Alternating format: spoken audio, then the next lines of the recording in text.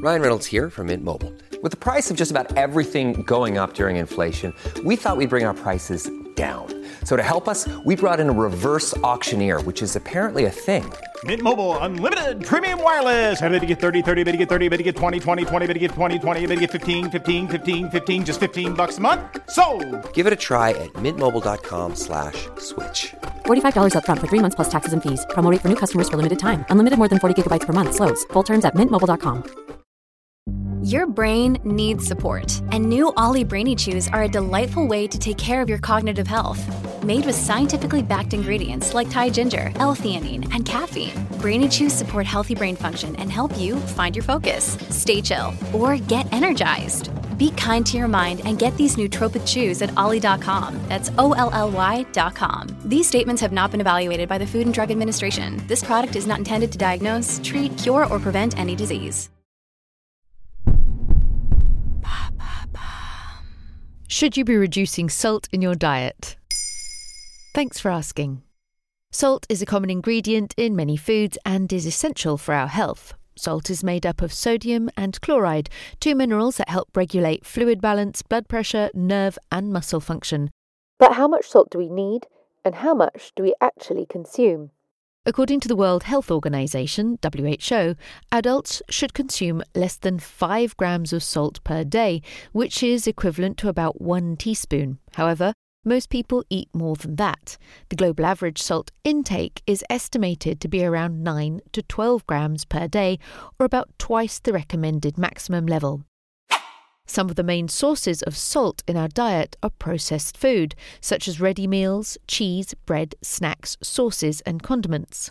Salt is also added to food during cooking or at the table. So what happens if we eat too much salt? Well, one of the most well-known effects of high salt intake is high blood pressure or hypertension. High blood pressure is a major risk factor for heart disease and stroke, two of the leading causes of death worldwide. High salt intake can also cause water retention, which can lead to swelling, weight gain, and increased strain on the heart and kidneys.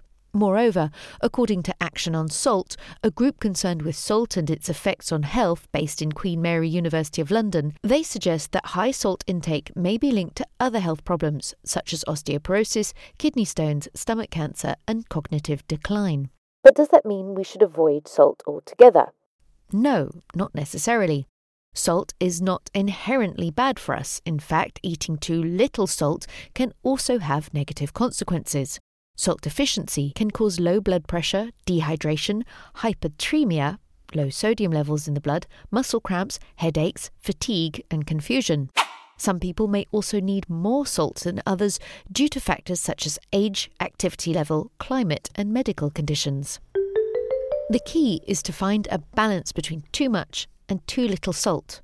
The best way to do this is to follow a healthy and varied diet that includes plenty of fruits and vegetables, whole grains, lean proteins, nuts, seeds, and dairy products.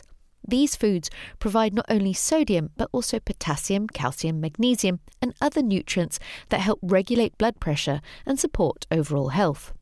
You should also limit your intake of processed foods that are high in salt and read food labels to compare products and choose low sodium options. And if you do add salt to your food, use it sparingly and opt for iodized salt or sea salt over table salt. There you have it. Now you know if you should be reducing salt in your diet. In under 3 minutes, we answer your questions and help you understand the true meaning behind the trends, concepts, and acronyms that are making headlines. Listen along, and you really will know for sure.